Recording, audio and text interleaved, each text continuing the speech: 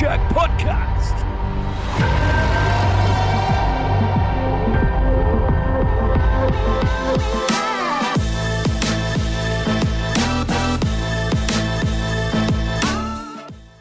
Ladies and gentlemen, welcome back to another episode of the Four Jack Podcast, Canada's #1 award-winning golf podcast and the fastest-growing golf podcast in America. Brought to you by friends over at TaylorMade Golf. Their new lineup for 2022 has dropped. So head over to TaylorMade Golf and check out the new line of Stealth and Stealth Plus. We would also like to thank multiple Four Jack sponsors. Without their support, this show would not be possible. Jackson Labs, Therabody, Cricket Shirts, Disruptive Drinkware, Galvin Green, Peretti Golf, and wash that all down, Metro Tequila Soda. We're extremely excited to have a special guest on the show from one of North America's must-experience golf destinations tonight. Before we get into that guest, let's head around the country and check in with the Four Jack family on the road. Tombo, what's happening? Not too much, bud. Yeah, just what a day, what a day, what a day. Got two great things to talk about today, Tiger Woods and Charlie Woods, and then we got Bandon Dunes. Like I'm Christmas has come early as far as I'm concerned. How you boys doing? David, what's up?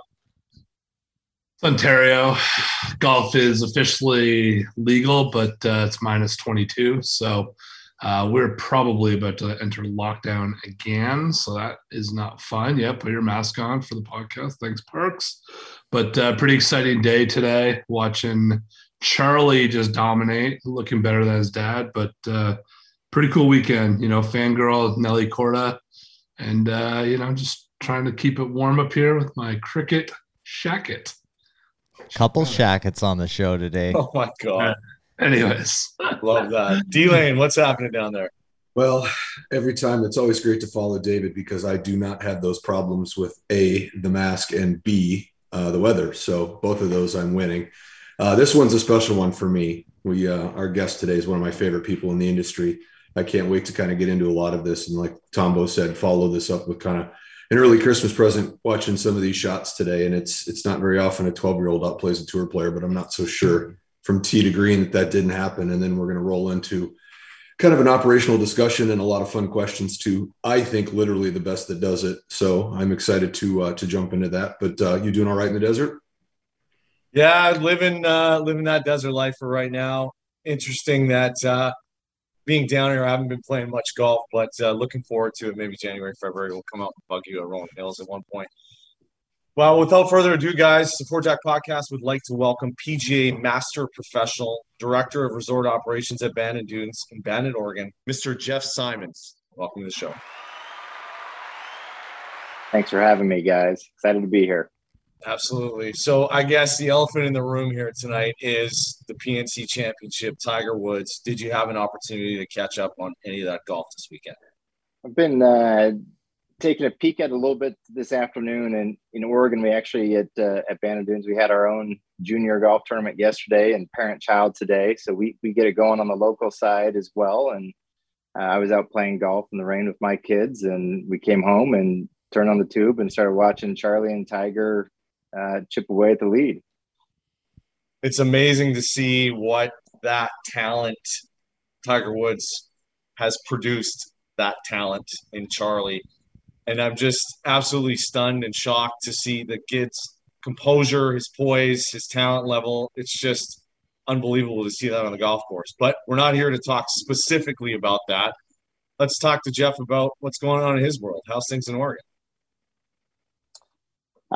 It's great. We've I'd like to say we're putting a bow on a fantastic year, but we still got a little bit of golf left before the year is over, and we've got an incredible 2022 lined up. So one of the best things about living where I do in the Oregon coast is we can get 70 degrees and sunshine on any given day, or you can get what we've got today, which is about 1.5 inches of rain, and still a lot of golf to be played.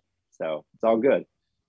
Don't hate that. Love you that. guys have had – go ahead, Tom. No, we got a little bit of Charlie Woods fever that I need to just cover real quick. That I'm just like raging with excitement right now that like Tiger Woods early this year. It's like we're done with Woods for golf is basically where everyone's sitting with that feeling in our stomach of like, I don't know. And then I think just a father's like dedication to want to come do this with his kid. And then you watch Charlie today and you're like, dude, like we got 30 years plus of Woods golf potentially in the making.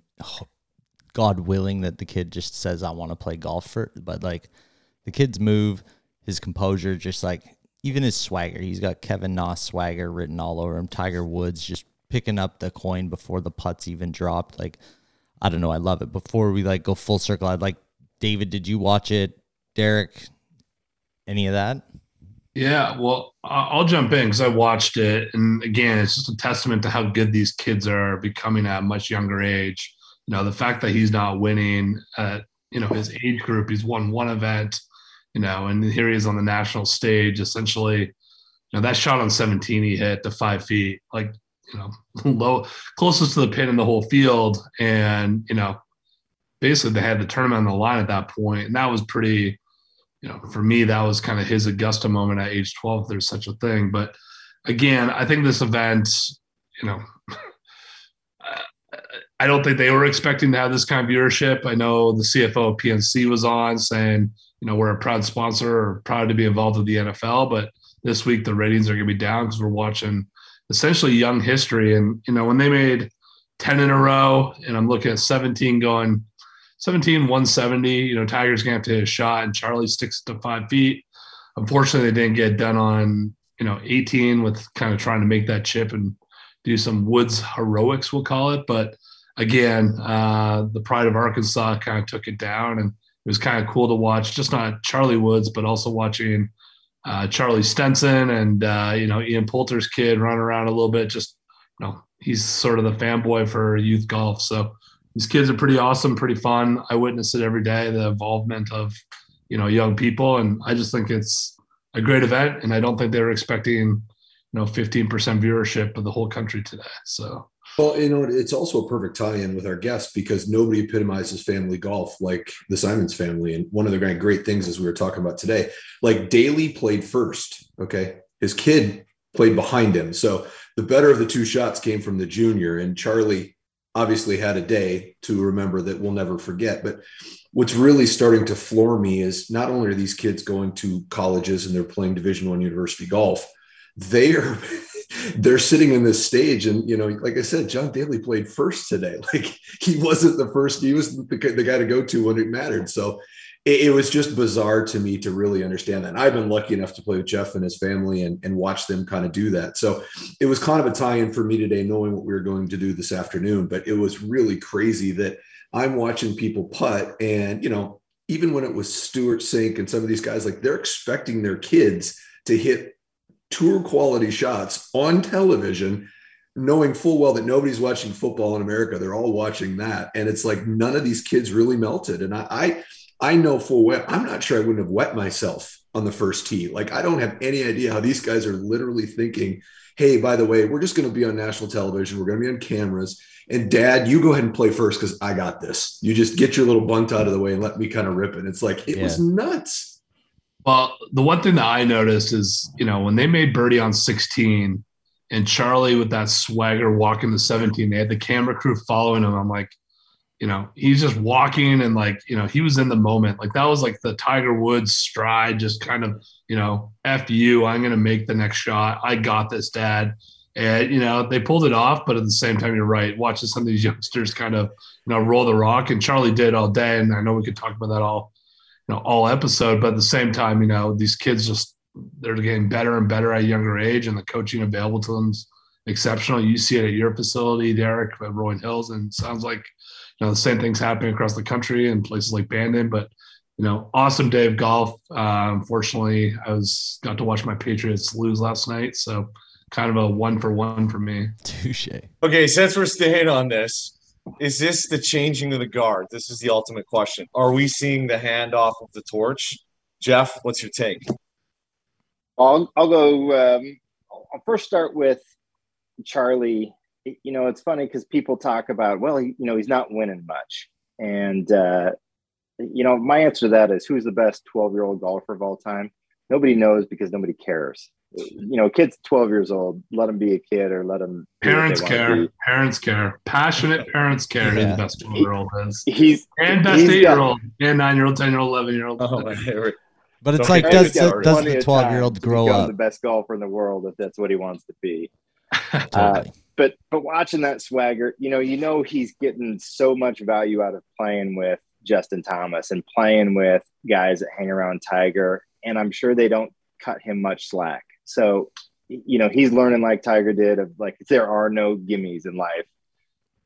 He's got to go out and earn it. So it'll be cool because I think if he wants to play golf, he'll have a little bit of that ability to kind of know what it's like, which you can't get coaches to teach kids that. That's something that he's lucky to get. I don't think we're quite seeing the handoff to Charlie yet. I think Tiger hopefully has one little push left in him. I don't know if that's a major, but I think it's just being able to compete in a 72-hole tournament and get one more win. And then I think he's willing to ride off to the sunset. He was looking really good too. Like as far as his move, his short game is looking buttery as all hell. And it's just like, you could see maybe like a little bit of compensation in the leg, but like in his full swing, but really it was pretty seamless. And Charlie just looked like a mini T.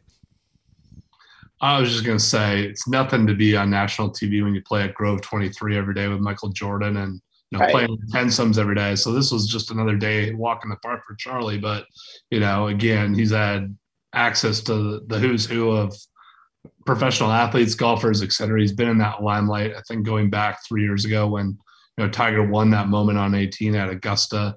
That's really what, sparked this kid, the interest, watching his dad sort of do great things. And listen, today was special. I would have loved to see a playoff for the Dailies because they couldn't be any more opposite. But at the same time, both guys have had their own struggles in life and would have been kind of another good storyline for another hour or two, take away NFL ratings. So. And I know we're going to get into some other things, but the other thing that caught me is that what I really was thinking is that they were all guys. They were all young men. Normally when you start thinking 12, 13, you're thinking ladies, Lexi, and you're thinking about Morgan and people that did crazy things at 12 and 13 because distance wasn't necessarily the overriding factor. So from the golf side of it, I found it kind of interesting today that outside of Nelly, it's basically the guys, because usually at that age, we're seeing the girls kind of take that first step, at least in our industry. So I thought that was kind of fascinating today to see these young men do what they did. And as we alluded to, it's really kind of fun. Charlie, obviously the red light's not going to do anything to him. He has grown up in that lifestyle, but still, you could watch YouTube videos for a year of Tiger and not mimic what Charlie can do naturally. And that's what's crazy to me. It's not even that he stiffed it on 17, all that. The fact that he has the putter twirl and the club twirl and the putter move and like that had to take a lot of like, this is what I do and my dad did this and I'm going to be in this position. And it's so flawless that I don't know if I watched more for the golf or for the actual entertainment, and the fact that Justin Thomas and these guys are all reveling in this, right?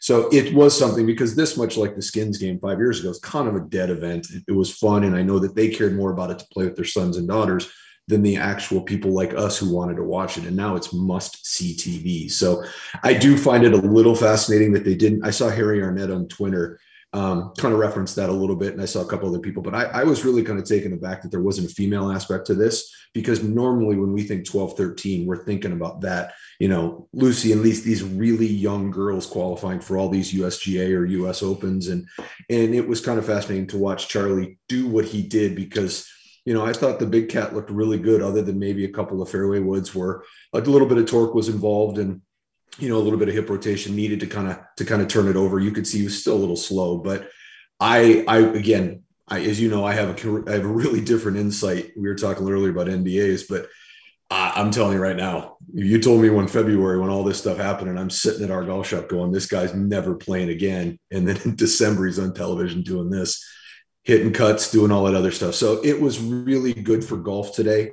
And again, now Hawaii is going to mean something, even if he's not in the event. It's good for us, and it's a perfect segue. Parksy, I know you got a comment, but it's a perfect segue kind of getting to what Jeff's going to kind of talk about, is this growth of golf and this understanding of, hey, juniors, and he had an event today. And it's just going to be a blast.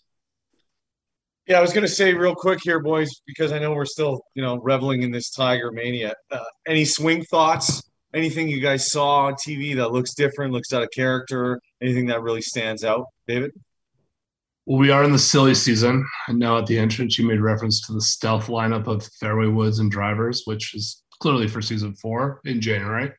But I don't think his golf swing was anything. I think it was just the new TaylorMade equipment doing its thing and being perfect. And sorry, D-Lane Callaway, but I think at the end of the day, that stealth lineup, came in stealth today. So I think his golf swing looked good in all seriousness, but his golf swing looked very solid. I think, the torque thing is going to be an ongoing issue. It'll be interesting to see if he does play at Augusta and does walk, if that's even a thing. But, again, I think, the equipment does help. At the same time, I think, he looks bigger in his upper body. His short game looks, Tiger 97-ish. And he's jacked.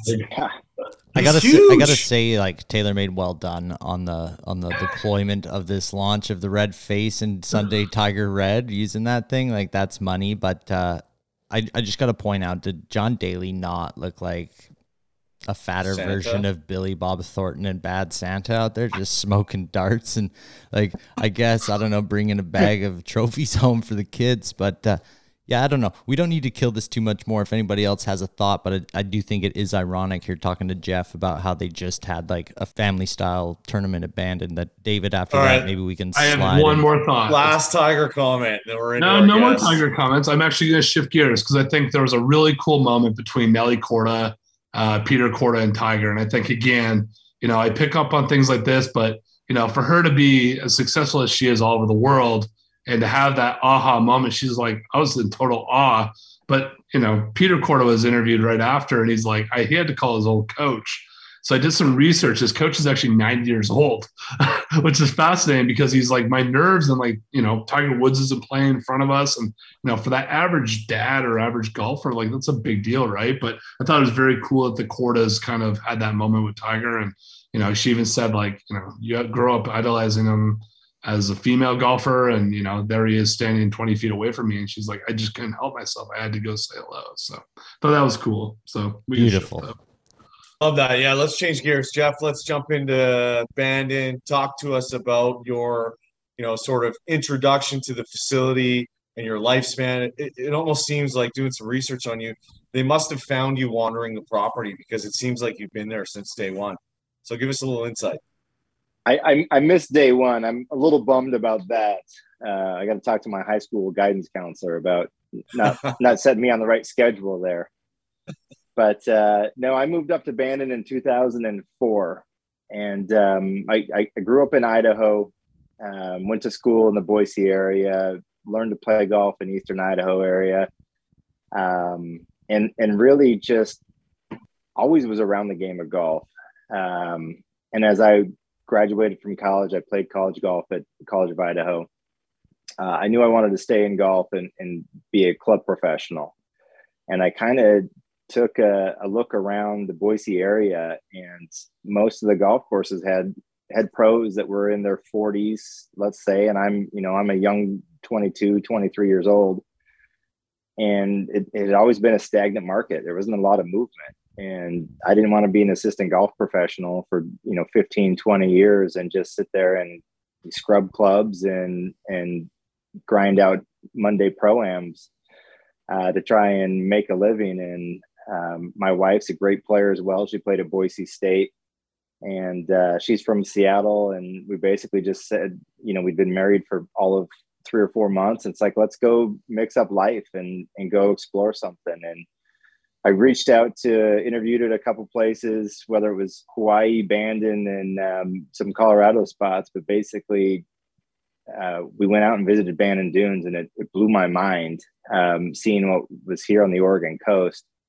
I had always watched the Open Championship and literally thought it was the most goofy type of golf there was. And it was my least favorite major championship because I didn't understand it.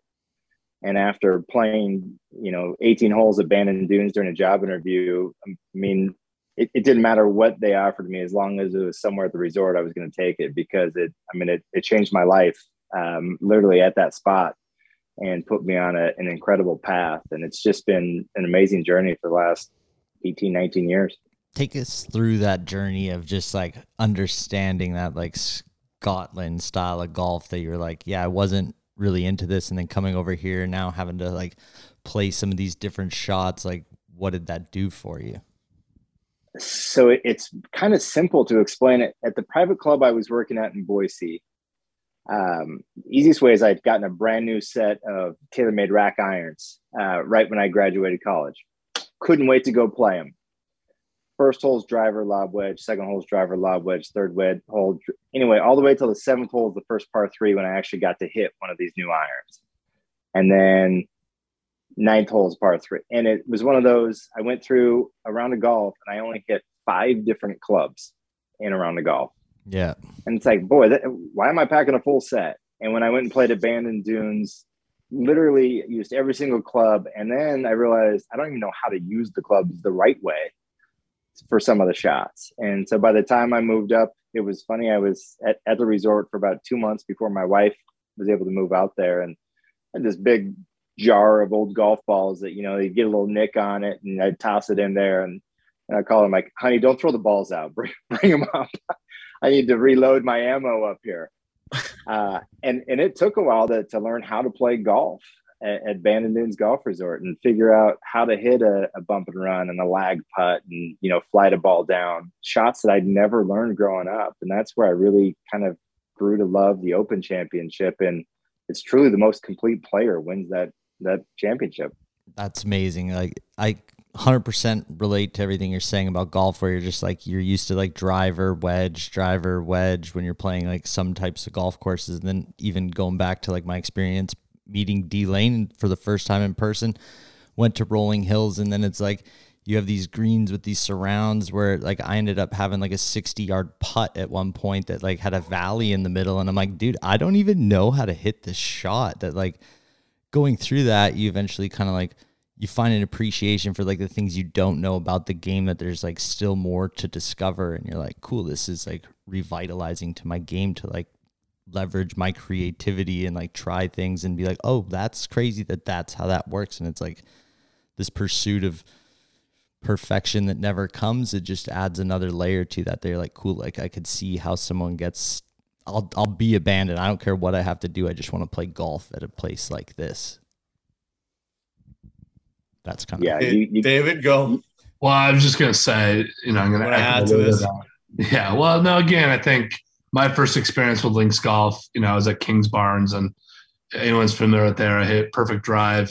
My caddy says to be on number 10. He goes, I want you to hit it about 40 yards in front of you. And I said, no, I'm going to hit a lob wedge, spin it on the green. And he goes, I love that you're laughing because you know exactly what I'm talking about. But I probably have the same caddy. Yeah, he basically said, hit an 8-iron or a 9-iron 40 feet. And I said, no, I'm going to land on the front. I'm going to spin it. I hit what I thought was the greatest 60-degree wedge from 80 yards of my life. And I was about 90 yards over the green. So, again, that level of creativity, he literally dropped the golf ball, took my 4-iron, tapped it down the fairway, and ran right to the pin. So, again, I think, it's pretty cool in links golf. And never being out to Bandon, it's of all the golf courses I have played, it's one of those bucket list things. But all the people I talk to, they talk about, the similarities to Scotland and England and, that true links style. And it's pretty awesome. And I love that you're talking about the creativity of it because, as someone that's hit it pretty far his whole life, I hit a lot of 58, 54s my whole life at a lot of golf courses. So, and it's kind of crazy to think about just like Bandon in general and existing, and like Mike Kaiser's journey to like bring old golf to America. And then it's like, is this property just on the coast of Portland that like is the perfect scene for that. And it's just, it's pretty mind blowing. Cause I know No Laying Up, you guys have done a lot of stuff with them, and it's cool to dive into their Bandon content and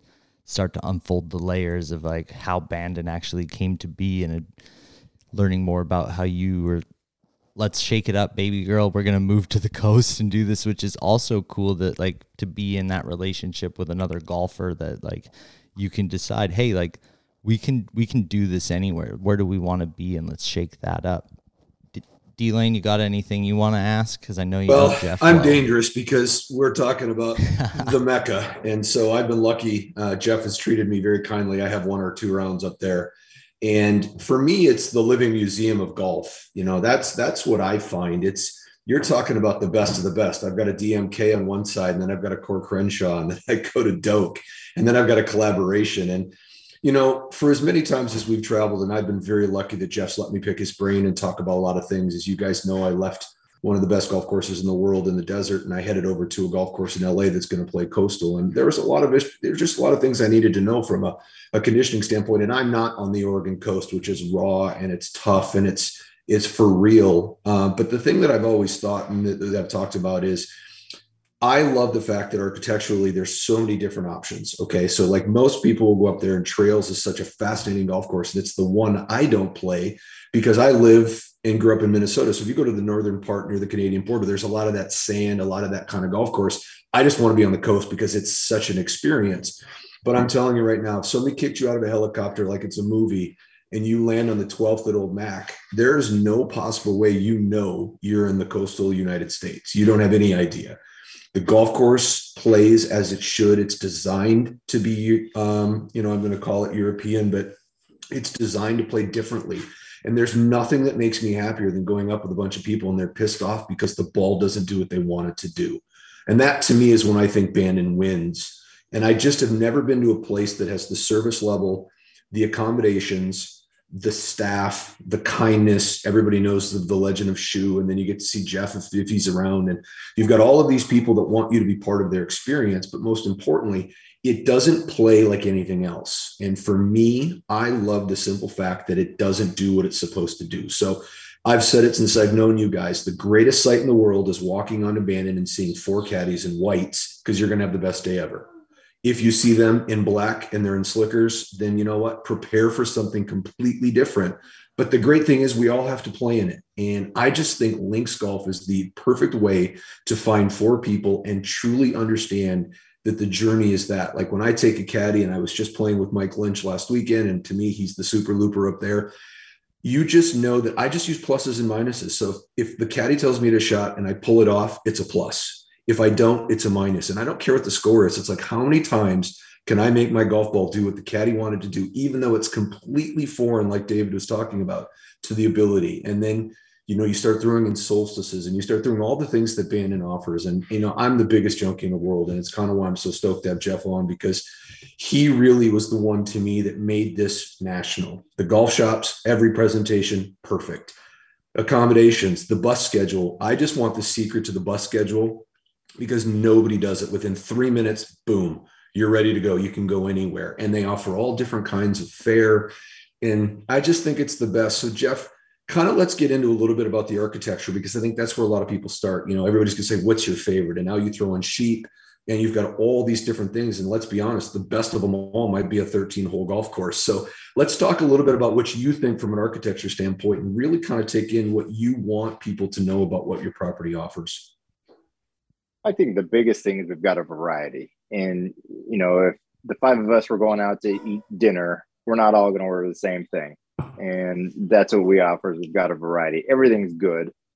If we all ordered a meal, we'd pass around, we'd all enjoy what the other person have, but it might not be what fits our taste the most. And that's where it's fun, because at Bandon Dunes, you have a trip, and then that group goes home and they start talking about their trip, because only golfers are crazy enough to think that everyone wants to hear about what just happened all over again. And you try and argue and make a point for, Bandon Dunes is best. No, Pacific Dunes. No, it's Sheep Ranch now. It's just fun because there's not a right answer. There's not a wrong answer. There's good arguments every which way around. And you're always going to have people that agree with you. And then there's going to be people that disagree with you. So it's just such an easy conversation to have, because it can go on and on and on. And again, talking about golf is fun. And the biggest thing is just that it was able to be successful, and golfers flock to it, to make one golf course turn into 2, and 2 into 3, and 3 into 4, 4 into 5, and again, then a Sand Valley, then a Cabot, and whatever comes next, and on and on. That doesn't happen without Americans embracing it, and it's been fantastic. Can we talk a little bit about the evolution of the golf course? You were DOG at one capacity. You're in the, director of resort operations role now. Talk to us a little bit about that timeline and what's been impacted and sort of the growth and the evolution of the property.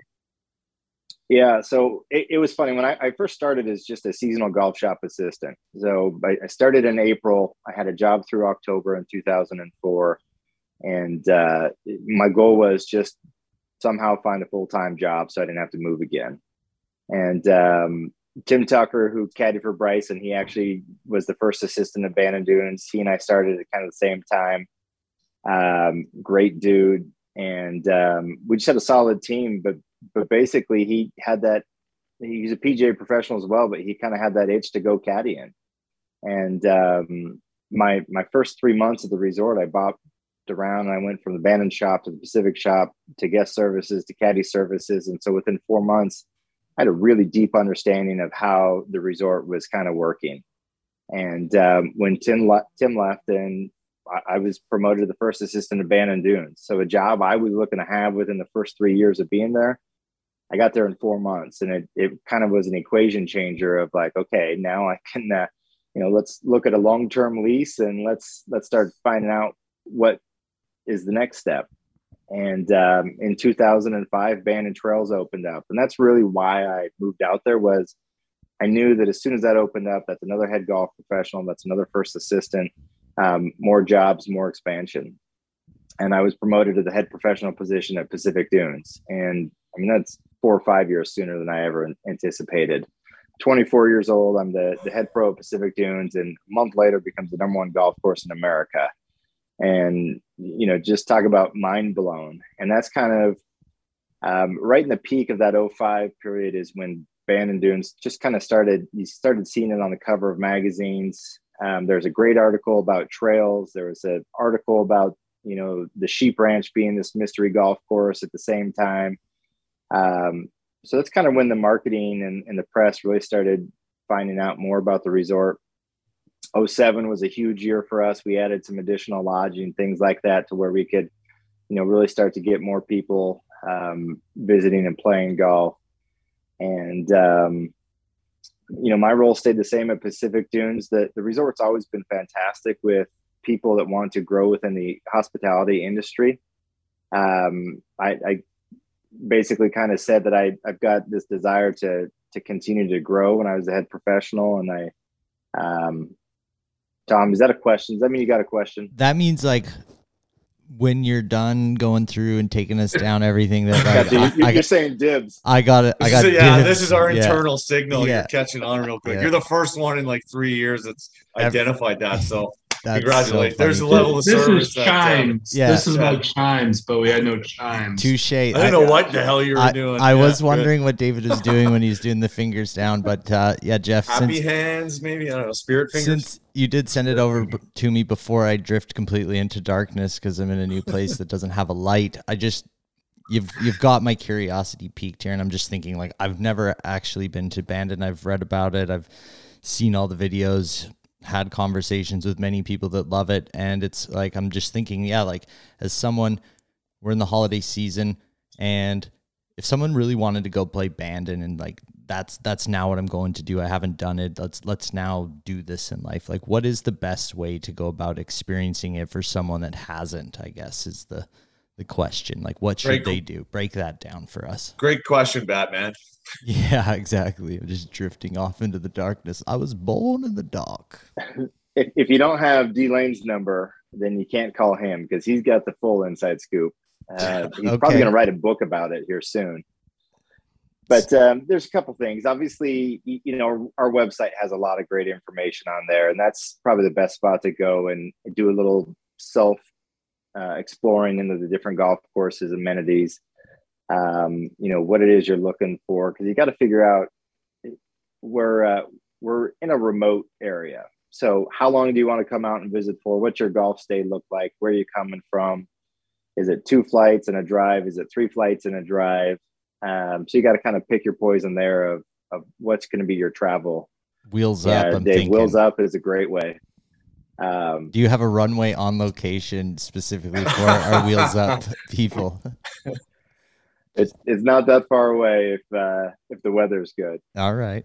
But our website's great.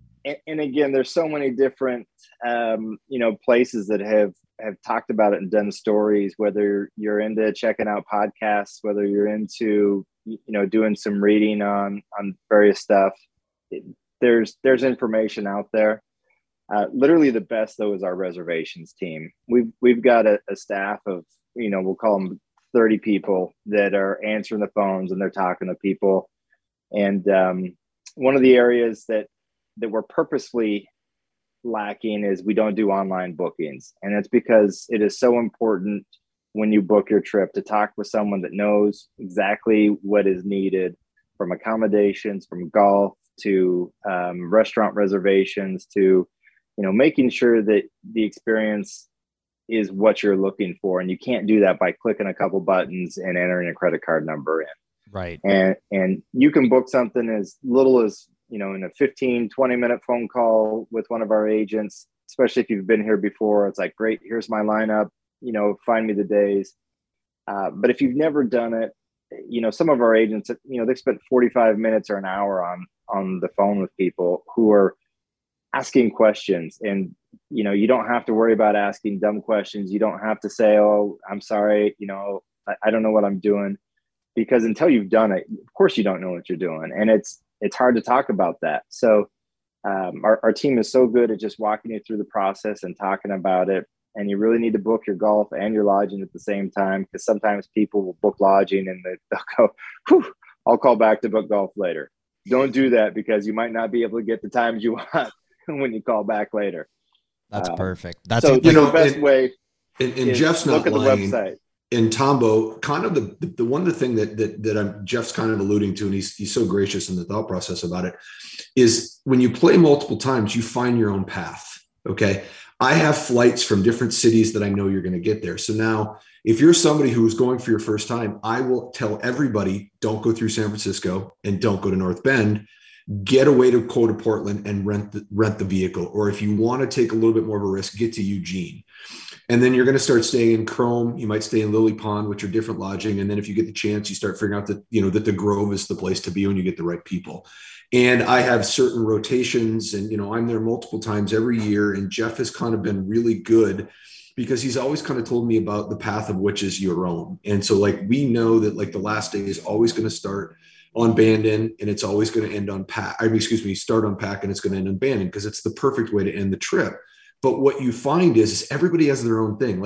I love McKees. I don't really need to go to a lot of the other places. It's my happy place. And the thing about Bandon is there's 18 different happy places on property, and you kind of have to find your own path. So I tell everybody the first time, just get to Portland, rent a car, because the drive is almost as good as when you get there. If you go through the Valley of Eugene and you go the back way, take your time to get there. I mean, Oregon is one of the most beautiful places in the world.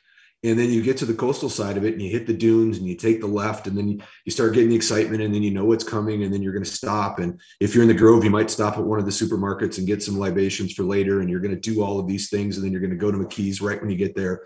And then before you know it, 5 days is gone in a flash, because Jeff and his team have made every single move. They've made it before you did. And I think that one of the things people really lose. Now, let's be honest. I know David's going to talk about Sea Island, and we're going to talk about all these great places. But one of the things you got to figure out Bandon Dunes is, I call it the happy place, because they're always a step ahead of you. And the bus schedule and the restaurant schedule and the way the beer is always ready. And you just don't want for things, the kind of halfway houses and the way you can turn on the turn stands, whether it's Pack or Old Mac. And you just figure out your path.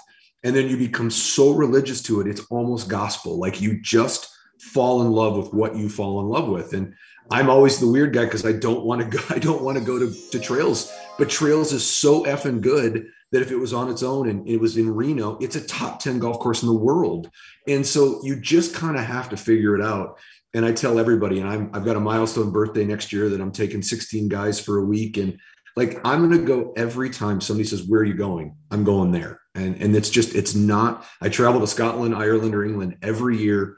There's nothing to me that takes 5 days of your world and makes it feel like you just are in Shangri-La, like Bandon Dunes. So I give huge kudos to Jeff and to their team, because they allow you to create your own itinerary. They allow you to create your own experience, but they allow you to duplicate it on the next trip. That's really rare in our business. I got a comment, a question, and a statement. Comment: we can't tell at all, Derek, that you like this property. Like, there's no denying it. Obviously. Listen, I'm a shill and happy to be such. Second thing is 2 rounds of golf out there. I find that hard to believe. I think it's probably upwards of double digits or even triple. And lastly, Mr. Simonds, this is an official question now. Is Derek on the payroll at Bandon by chance? Chief Marketing Officer? Yeah, what's going on here? Chief Bus Officer? That's Officer? the best thing is he's not. And as great as Derek is, there's 1,000 more of him. And we call them Bandonistas. And they come and they start playing and they find their own happy places. And it's what they do.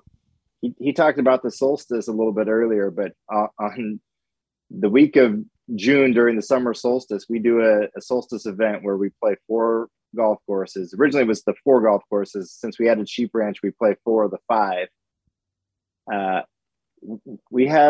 There's people that have gotten tattoos of the solstice logo on their leg. There's people that have the ghost tree at Old McDonald tattoo on their body.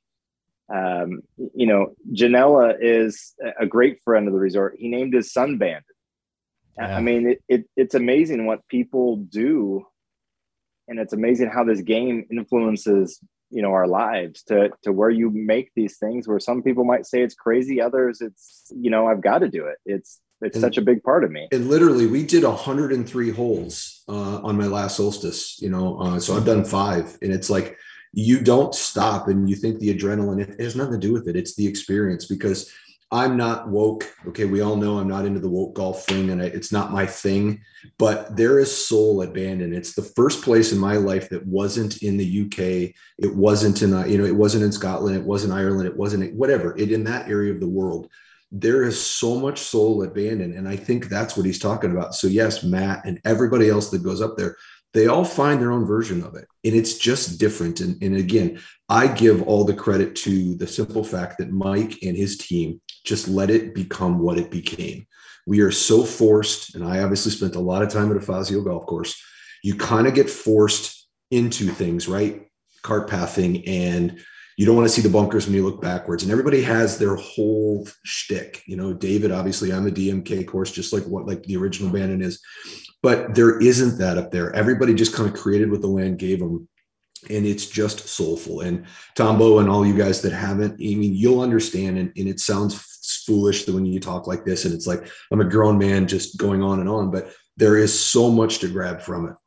And you got that gushing. Sorry, David. Before you slide in, I just want to say, I bet David is one of those people with a solstice tattoo on his calf. I mean, not David. So Derek, it's not weird that I have the Sea Island tattoo. I still got room over here. I'm kidding. I thought it was a neck tattoo. Whatever, Sea Island. I got no regrets. I love a lot of golf courses, but I'm keeping my first tattoo for Bandon, allegedly. But anyway. Or more importantly, Jeff, what's the golf game looking like? You've had this, 20-year tenure to practice and be creative and imaginative and work on different things. How effective is the golf game now, and what kind of golf are we playing? So, I'm all right. I'm a 1. I'll say in the last year or two, I've bounced between a plus 1.8 all the way to a 2, and it swings somewhere in that pendulum. Depends on the time of year. It depends on golf. I was battling really hard for a while. My oldest son is 14, and he started giving me a run for my money when he was 12. Oh. And I held him off until I turned 40 a year ago before he beat me. And my youngest son's 11, and he kicked my butt way sooner than I was ready for. So it's great because I've got a family of 4, my wife included. I can go out there and shoot 75 on any given day and get beat. So it keeps it fresh. Did you ever consider, and I'm going way back, did you ever consider going to Idaho State University? Never. Never? Yeah. Never. Pocatello was going to be a potato joke? The potato man. I was born in Pocatello, but I never wanted to go back there. Too much snow. All right. Got it. And by the way, he's not kidding about his beautiful wife. They were lucky enough. I was lucky enough to play with them at Rolling Hills when they came down. Jeff and his family are huge basketball fans, and they came down for a couple of games, and we were all fighting for second place in that foursome. Nice. I gotta ask. Sorry, Parksy. I gotta just ask quickly, knowing that it's PNC weekend and Bandon father family style tournament play. That like, did you play with the kids this weekend? We did. So today was parent-child. My wife played with my oldest son, Peyton, at Bandon Trails. I played with my youngest son, Jackson, at Bandon Dunes. Jackson and I shot a 75, which finished us in the top 5. It's just a best ball, no handicap. One of the great experiences we had is I was teaching him on the putting green how to putt with a 7-iron. Because the first 7 holes, there was so much water flowing through the greens that to avoid the skid, you get a little loft on it. And it was great. My wife and son, Peyton, they shot 74, finished second over there. So ultimately, Jackson and I, we picked the wrong golf course. So there's 3 options. You could play Sheep Ranch, Trails, or Bandon. I was hoping everyone would want to go to Sheep Ranch, all the great players, since it's still pretty fresh. But apparently, I guessed wrong. I ran into the tough crowd, and we finished near the top 5. But again, we had so much fun. We knew it was going to just dump rain, and we load up in our Gore-Tex, and you embrace it. And we had smiles, and it was fun. We got done, and it's like, you want to go play more, or do you want to go watch golf? And today let's go watch golf. Galvin Green Gore-Tex is great, I hear. That's what we were rocking. Sponsor of the show. There you go. Nice plug. So you guys are doing dishes tonight. Is that the payback? They were low, so you guys get to clean up. It's pizza night tonight. We got some basketball here soon. I coach middle school basketball as well, so we've got some open gym. Season starts January 3rd, and getting the kids some gym time. And that's, Jeff, it was what the last question I have is a little bit away from Bandon Dunes and the operations of which inside and out. Let's talk a little bit. You and I had a great conversation when we played about multi-sports and the fact that golf isn't just golf with your family. You guys do everything. You hike, you bike.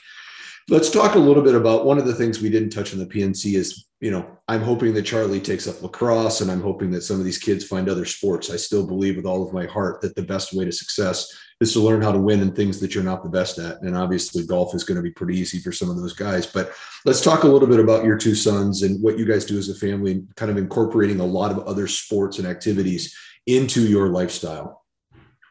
Well, we started them off. Both of them were in Taekwondo from the age of 3 or 4 on. My oldest was a black belt. My youngest didn't quite get to a black belt by the time we stopped doing it, because we wanted him to play 18 holes quicker than Peyton. But that was great because it taught them flexibility. It taught them controlling their body. It taught them on, there's weight transfers and how to apply forces, which they didn't know, but it correlates to golf and it correlates to other sports as well. So it was great. We played a lot of basketball. They played soccer during their younger days. And, the biggest thing is there's no need to be specialized in a single sport at the age of 10, at the age of 12, at the age of 15. We've personally chosen to stay away from football just because of, here there's so few kids on the team. You end up playing offense, you play defense, and, it's doubling up the amount of hits that they're taking. And, there's injuries and the speed and age and size of kids. I mean, it's impressive how talented athletes are around, but at the same time, it's dangerous potentially as well. So we've played multiple different sports. They're now down to basketball and golf, which are very complementary of each other during the seasons. My oldest son he's in high school, so they started basketball probably about 3 or 4 weeks ago. So he's been locked in on that, and he had to dust off the golf clubs for this weekend and hadn't played before. And, he's a little bummed that he's going in cold, so to speak, but, didn't matter. He got out there, he had a great time, hit the ball great. And he's excited for basketball to finish up and golf to start March 1st, because he'll be a freshman, he'll be competitive, and he's still kind of a short guy. He hasn't hit the growth spurt yet, but when he's on a golf course, it doesn't matter how tall he is. He can compete just like anyone else. So there's that equalizer in golf. Yeah, and as a fellow PGA golf professional, I'm all in on that camp too. I see so many kids jumping in, at 11, 12, and this is all they do, and they do it every day, and they hit balls, and by the time they're 16, it's just like they could care less about the sport. So I think it's awesome the way that you guys do it in Team Simonds is really on board with that whole thing. Like, I actually, Mary, when you say you had to dust off the clubs, I think that's awesome. I really do. I think, holy cow, there's other interests in life to just doing that now. Again, you're going to have somebody who's going to do that. And then, another golf course we haven't even talked about with crossings and, what you guys can do as a family there that's not part of the resort. And it's just, I think it's insanely important that people understand that you just have to diversify as a child, and you got to get them, that's how you build calves, and it's how you build athletic thought process. And competition in golf is a different competition. I played a lot of football, and I did a lot of things when I was younger. I was never the best at it, but it's a different set of mentality, when you're playing on a line and you're trying to help other people, and you play basketball, and are you somebody that's creating, or are you somebody that's working off the ball? And I just think there's so many different things that we can do into that. And I think it was really kind of a neat thing between what you and your family does with that. So I appreciate you letting us kind of on the inside on that. I think the other interesting ththing that, like, when you deal with golf as an individual sport, and then like basketball is very much a team sport, and it like helps a person become like, because the idea isn't like to be a one-dimensional like athlete in life, it's to be a three-dimensional human. And it's like sports is a good metaphor for learning a lot of things that, like, when you step back and take a macro look at life, that like there's a symbolism or a lesson to be learned about life. And I think like going from golf, which is definitely like individual accountability, like you're going to live or die by your own sword, versus like going into basketball and like, okay, we're in this as a team. Like, where do I fit into the team? And then even just like going from like the level of conditioning that basketball takes to actually like play it, right? Like, you're constantly running back and down the court, and then you get fouled when you're shooting, and then now you got to slow your heart rate down to try and hit that shot that like is definitely going to benefit you on the golf course. Of like, how do I get in that pre-shot routine, that flow? How do I slow things down and like be in the moment? So it is cool to hear about just like the Simonds family of, I'm going to just start calling you guys freak athletes as far as I'm concerned, because like it sounds like it. I really think it's unique too about the martial arts aspect. There's a lot of like sneaky discipline, self-control, respect integrated into that sort of world of thought process and old sort of, I don't know, history in the sport, if you want to call it that. So very cool. Little David, wax on, wax off. I have one last question, then we'll transfer. If there was an athletic ability test for young kids, would you put your kids in it? Like an SAT for 10-year-olds and 11-year-olds, 12-year-olds? Put them through like 7 or 8 different exercises and, to see where they stack against other kids regionally and nationally. Is that something that would interest the fam? I think I would do it if it wasn't a post-it, here's how you rank, and it basically says like, okay, you're not going to succeed in anything. Because again, there's growth spurts, and kids hit their speed at different times. And even when I compare my 2 kids, my oldest, he's a May birthday, my youngest is a February. So how they win or lose is so different, because my youngest is towards the older age group of his age group, and my oldest is at the young side. And so there's 9 months difference. And one of my favorite books is Outliers from Malcolm Gladwell. And he talks about, nailed it, all the best hockey players, what are their January or February birthdays, right? Yeah. Because they're the oldest kids there, which gets them the best coaching, the best playing time, on and on and on. And they all end up in the NHL. So if you have a kid born in May, it's he's not playing hockey. At the age where it really matters, it's because they're like, a year actually is a big difference in that like 10-year-old range, so that kid that's born in January gets noticed a little earlier, and then he gets the coaching and the development around. Like, exactly. Look at Charlie. I just need to let everyone know that Malcolm Gladwell is from Waterloo, Ontario, Canada, the center of the universe, just so American listeners. And do we have a buzzer? Keep going. We'll just that's a good plug. He's fantastic. But you are correct, because I'm a July. So I was one of those that went in early before all of this data came out. And then you start looking at LeBron and Michael and these guys, and they're all in that December and kind of thing. So I'm completely agreeing with Jeff, just because today, like, you watch John Daly win something. So let's just kind of remove athleticism away from that conversation. Yeah. Because while the guy has amazing freak talent, we're not going to qualify him as an athlete. Hang on. Nicotine plus caffeine equals protein, Derek. That's the ultimate combination. Listen, I'm not svelte either, so I'm not commenting on anybody. I'm just saying, when you start talking about the athletic ability, I think it has a lot more to do with that mental thought process. But if it was inclusive, fun, like stuff like that gets the kids out there and competing, I think it's positive. So yeah, all right. Go. One of the things that we also do with our kids is they go to a fitness class 2 or 3 times a week, and instead of them coming home and playing video games, it's just working on fast twitch. It's it's basketball focused this time of year. It's golf focused sometimes. It's they think lifting weights is cool, and it's more about just keeping them healthy. But it's great, and the basketball is good because you can play golf and you're going to lose 99% of the time you're out there playing. And all golf really does to kids is teach you that you're not a winner. And so playing team sports is great because you can draft off other kids and you can experience winning and build up some confidence. And golf's kind of brutal that way. You have one bad swing and all of a sudden, boom, you're gone. I mean, you look at the PGA Tour, if you give up half a shot around, you lose by 2. I mean, I love that perspective. That's lost $500,000 to the other guy who barely beat you. Golf teaches you how to be a loser. That's just that's prime. That's prime. That's it. How to lose gracefully and keep coming back for more, right? Until you get something, maybe. The title of your new book, maybe, Tom. Yeah, golf. 4 Jack Podcast, How to Lose Gracefully. Boys, we're going to shift gears here. We're going to do something fun to close out the show. Jeff, we like to call this segment the rapid fire, not so rapid fire. So 10 skill testing questions coming your way. Let us know when you're ready. I guess this sounds like Dave's athletic ability test, but I guess I'm ready. We won't post the scores. Tombo, start the clock. Okay. Hold on, though. Presented by Cricket Shirts. Let's get our plugs in for our sponsors, which we are doing a great job of plugging tonight. Joe Oldham, we played in Cabo or Puerto Vallarta. I can't remember which one it was in a TaylorMade tournament a couple years ago. That dude can move the golf ball.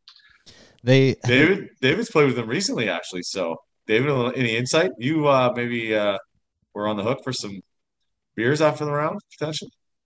Always on the hook for beers after the round, but no. Let's get out here with the rapid fire. I don't need to talk about my golf games, people. Tom, we'll restart the clock. Okay. Question number 1, Jeff, and this is probably the hardest one out of the 10. What did you have for breakfast today? Pre-tournament warm-up. Same thing I have 5 out of 7 days a week. It's a breakfast sandwich. Bagel, bacon, egg, cheese. My wife and I each have one of those. My kids get burritos. The bacon, egg, and cheese. I love that. Oh, Chef Jeff in the house. Love that. All right. Question number 2. What's in the bag currently? What are we swinging?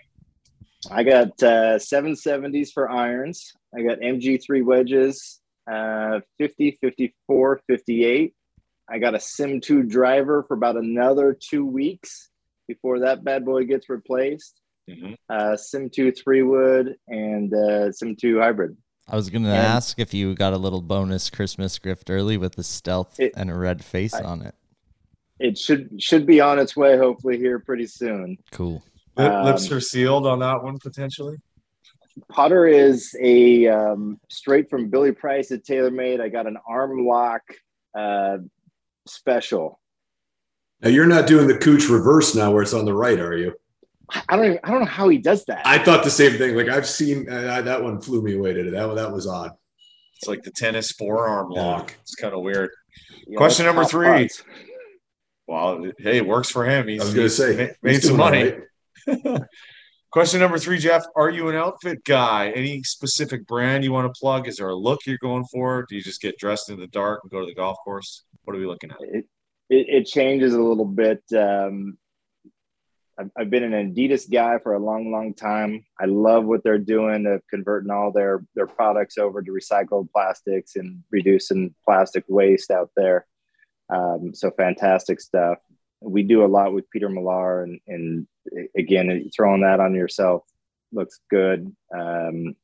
Grayson, Nike, I mean, you name it. Golf is so lucky to have so many different people out there that dress us and make us look good. Do any of them make a shacket like the good folks at Cricket? Because I think we're going to have to ship you some, because Portland is the perfect place. Well, Oregon, I guess you're not Portland, but like Oregon is the perfect place for the old Cricket shacket. It might get a little soggy on the golf course, so all that cord. Yeah, like you're not wearing soaking it. up that rain. This is After like, the round, shacket. Yeah. Like, sounds There you great. go. This is like Cover the Peter Millar. No, D-Lane doesn't have one. it's a dinner thing, right? Like it's fancy. Dinner. It's not a SoCal It's a thing. smoking We're jacket. still having a little issue with the delivery on my Cricket stuff. We'll get it though. Yeah, 2020 is coming, dropping in 2022. I think it went to Kuwait. I was going to say it's on the David, whatever the delivery system that David has. We haven't quite figured it out, but somewhere that tracking number is going to pop up. It's There's a on, lot of great things about the center of the universe, but shipping from the center of the universe doesn't seem to work. Correct. it's probably stuck that- on one of those like 90 shipping containers that are out in the Bay of Long Beach, right? That's right. The Vespa ran out of gas somewhere in Italy. Question number 4, Jeff. We're going out to play Bandon. We need a warm-up routine, and it's an ugly day. What are we doing out there to get warmed up for the impending round? Man, that's the easiest one. Either go play Bandon Preserve if you can, if there's tee times available. If not, and it's Thursday through Sunday, you go to Shorty's and you get some swings in, playing real holes, because you don't waste your time hitting golf balls. It's get your gear on and go start making some swings. Like that. Excellent. So we've been out there for 9 holes. We've been battling the elements. We've got Super Looper Lynchy on the bag. Maybe Schuster's out there taking some photos. We're heading to the turn. What's our ultimate go-to snack at Bandon? We've got a homemade recipe by our culinary team, which is incredible. We call them protein golf balls. There's 4 of them in there. Best snack there is. Like that. So everybody listening, that's your go-to snack. Cheaper than a 6-pack and a pack of cigarettes. Probably a lot healthier than anything else that's on the menu. But shout out to the culinary team out there as well. Love that. Maybe give us some insight into one of your favorite golf memories for question number 7. Something that really, really resonated the first time you stepped on the property out at Bandon. First time at Bandon? On the property in general. I think one of the there's a couple cool spots. One is the 12th hole at Bandon Dunes. It's the first hole that was ever built. Great little par 3, plays tough, 155 yards. You got to play it well every time. Without that hole being so great, the other 17 don't get built, and it's a wash. You got 14 up at Trails, which is the highest point on property.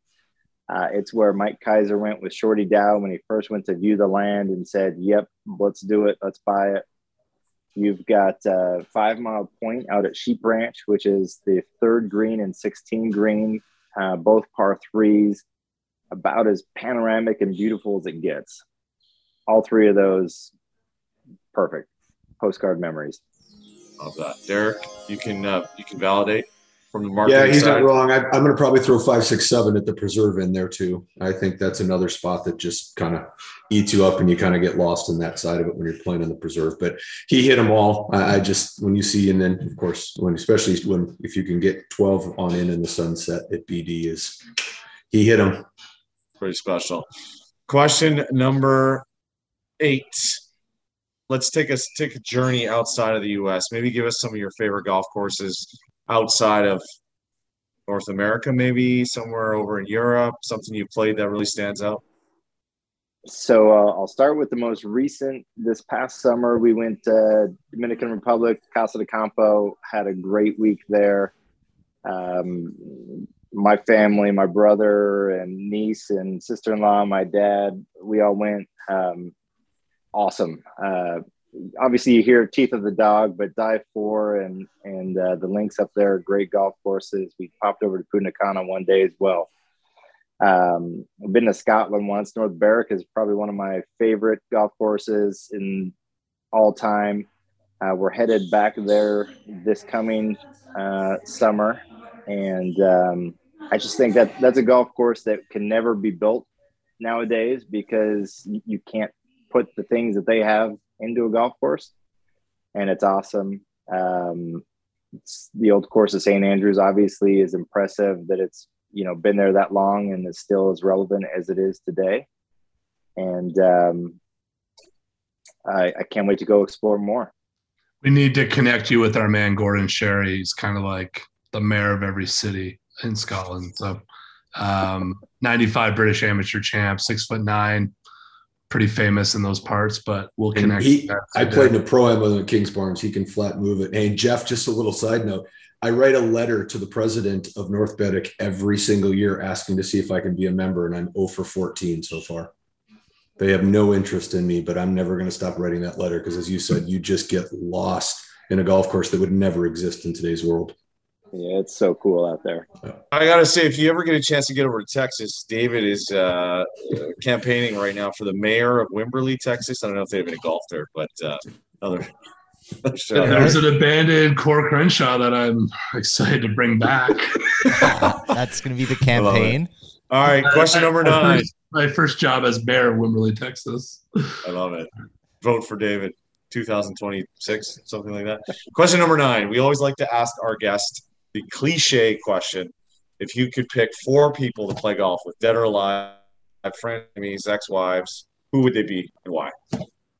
So my instant 4 I play with literally every weekend. So I'm going to put them aside. I would probably go, my dad would be in there. He's the one that got me into golf. So it'd be fantastic. I'd put my grandpa in there. He's the one that hauled me all over to golf courses as a junior to be able to play 5 days a week for 10 years probably. Boy, that last spot. I'll probably put my brother in there because that greatest time of my life was basically from like 6th grade through 12th grade of just playing golf every day, whether it was 18, 36, whatever. It'd be my brother, my grandpa, who knows? We didn't care who we played with. We just played golf every day. Love that. Yeah, the family piece. We're going to give you one more player. We'll let you play 5 today as long as you keep the pace. Who do you want to play with the family? Or your wife, maybe. I'm good. I'd take anyone. I just like to play golf. I'm sure you can keep up. You can play. Standing there. I'm like, I'll sign up. Sounds like a good time. There we go. Tomo, I'm going to hand it over to you for the last question of the evening. Okay, bud. Yeah, I'm having a tough time figuring out which direction I want to go with this. Sometimes I like to ask a sentimental moment of life that you've never shared with anyone else, but I think knowing where you come from and what you have access to on a daily basis, I think the question has to be about the future of the game and like how do you take what Bandon has done and like instill inspiration into people who come there and want to play the game. And we've had this major influx of new golfers over COVID that like, what is the key to like growing the game for the next 150 years, let's call it? So I think one of the most underrated stats is when Bandon Dunes opened in 1999, it was one of 305 golf courses that opened that year, I think. And when Old McDonald opened in 2010, it was one of 2 golf courses that opened that year. So in the 90s, golf courses were just being pumped out. They were developments, and it was build golf courses, homes, not sustainable. One of Mike Kaiser's abilities within the golf industry was build sustainable golf, build them in remote places. It can be walking only. You don't have to have carts. He's probably the largest supporter of caddies that there is in the world, but trying to create jobs in these golf ecosystems. And if you look at his ideas, aren't necessarily new or revolutionary. It's what's happening in Scotland. It's golf is woven into the fabric. And if the game needs to, if you want it to survive, it's got to be relevant. It's got to be relevant more than just what's happening on the PGA Tour on Sundays. And it's fun to watch what those guys can do. But again, it's easy to lose sight of the fact that Those are the best players in the world on their best day, hitting the best shots they can. You don't see who finishes last on TV. So they struggled like we all struggle. And that's the hard part, is golf is not easy. COVID, I think, gave it a big boost in the arm. That's kind of a pun intended there with your vaccine. That's good. I like that. Played. I thought you were talking about my Sea Island tattoo. But my get Bandon outside and enjoy yourself and walk. When D Lane played 103 holes, he put 30 plus miles on his legs that day. He didn't do it in a cart.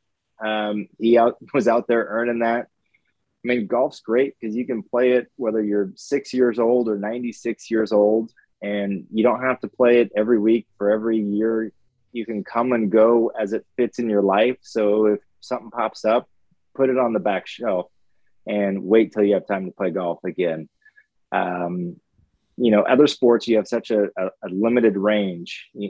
My kids playing basketball, they literally have 4 years in high school to play and then they're done. Golf's great that way. I love it. I think, just kind of touching on that sustainability point, that's like almost the most important aspect of it, given like the 90s were a boom and everyone was just doing gaudy whatever, like let's build the most outlandish thing, rather than like the philosophy of like, here's this piece of land that exists here. How do we pick something that we can, like, you're not going to constantly have to like maintain, like it can kind of do its own thing. And phone was ringing. And let's harness the energy of what it is so that it's sustainable for the long term. And then like, I love the talk about the caddies and how Mike Kaiser is a big proponent of them, because it's like, there's these people that are super connected to the game, but it's like, if the positions within the game start to fall off, then like they end up going and working at a bank or doing these things to pull them away from it, so that they're not constantly adding to the fuel in it. Like if there's a caddy that Lynchy, or let's call it, that is out there, has this crazy passion for the game, and I come down and play golf with him, like his energy is going to like affect my soul. And like, I'm going to leave with that. Then maybe I'd tell my buds about the time I was at Bandon with Lynch on my bag and he showed me the shot that I didn't think existed. And it's like, that all is part of that, keeping the story and the beauty of the game alive. Well, and you guys hit on it. We've talked about it for a while now, and how much fun it is to play golf on the ground. But what I don't think people realize, and I think a great way to close this is that to make success streamlined, but make it feel like it's not, is not an easy thing. Okay. When you go to Bandon, you feel like you are one of one. Okay. That's the whole part. And where Jeff and all of his team and that whole organization has really, really accelerated the thought process in my business, what I'm going to say, our business, they've made you feel unique to over 1,000 people a day. So if you really think about the justification of what it takes to be great and how you streamline a professional golf association and you do all of these things, well, Bandon's figured out this way that they're growing in a world, whether COVID or not, they're going to continue to grow because of excellence. They're going to grow because they do it right. And I think that what we don't get a lot of credit for in our business is how we touch people and make them feel like golf is the game of uniqueness. It's the game of originality. It's the game of your soul. It's you v the course, right? We don't need anyone else. You need equipment and you need a place to play. And I think that when you always hear the cliche, as it was meant to be, that is Bandon Dunes to me. Okay. Jeff, his team operationally from start to time, when you call in, there is an online booking because they want individually to tell you what you should experience. You sit down, there's going to be something. You might go for the meatloaf. You might go for a filet. You might go for something even bigger. You don't know. Everybody's going to be different. But imagine your mission statement being providing the best opportunity on the best facility, but yet making it unique to just you. So you feel like you're the only one there, whether it's the caddy that you have, who you request, how you dress, what you do. All of that really funnels through this thought process of how Jeff, his team, Bandon Dunes, and it starts with Mike, right? It's a game that is meant to be walked. Jeff, carts are not part of the world. And I adore that. I just don't have any time for golf carts. But more importantly, if you want to carry it, you can do that. I think you should have to take a caddy, but that's just me. I just think that's what you're there. But if you want to put it on your back, if you want to put it on a rickshaw, you have the opportunity to take your own mold and you get to do it the way you want to do it. And they're going to provide that. And you're going to think that they did everything and you don't even know it. And I just think that that's such a unique thought process. So I'm really, really thankful you came on tonight, Jeff. I know when we called and we said we wanted to do this, and I know you get asked to do a lot of these, but I think it's going to mean a lot to our audience and what we're trying to grow this into, and the simple fact that there are people like you who are doing things the right way, and most importantly, not really wanting credit for it, not looking for any of that admiration. You just want people to experience what is the best property in the world to play golf, and I give you 100% kudos on that. Well, I appreciate that. The biggest shout out is, to the entire team of 650 staffers at Bandon Dunes and the 400 caddies. People come for the golf, and the biggest thing we hear when they leave is how great the service and staff was. And again, that's what gets you to come back. There's so many golf courses out there that you could just hit a 9-iron from wherever each of us are and probably find something close to us. But, to make it a trip like you do for Bandon Dunes, we've got to do certain things to make sure that you come back. And,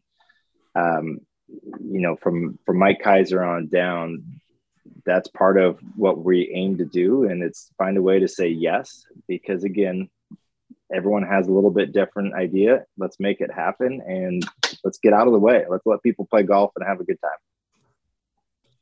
Love it. Can't thank you enough, Jeff. My sentiment echoes what Derek has to say. I mean, it's fantastic to get to know people in the industry like yourself and share your story, because a lot of you guys don't get a spotlight, don't get a microphone shoved in your face, and you're working in the shadows and in silence. So fantastic. Can't wait to experience the property. I know I speak for the rest of the guys. We will definitely get up there and try and get you out on the golf course at some point. But yeah, all in all, keep doing what you do. Wish you all the best through the season, and take it easy on those kids, because they're going to be beating up on you hard for the next little while. For a long time. I'm on the wrong side of the bell curve on that one. It's all good. Right. You're on the right side. You get to watch them grow up and do great things. There you go. And I also just want to say to all our listeners, happy holidays. Enjoy the week. Be safe. Drink responsibly. Drink Hedgehog's when you can, and enjoy the holiday season. Hey, Jeff, thanks again so much. I hope you have a great night. Happy holidays, and Merry Christmas to all yours. Thank you, guys. Let me know if you ever need me to come back on. Love to talk golf. Happy holidays. Absolutely. Thanks, Jeff. Take care.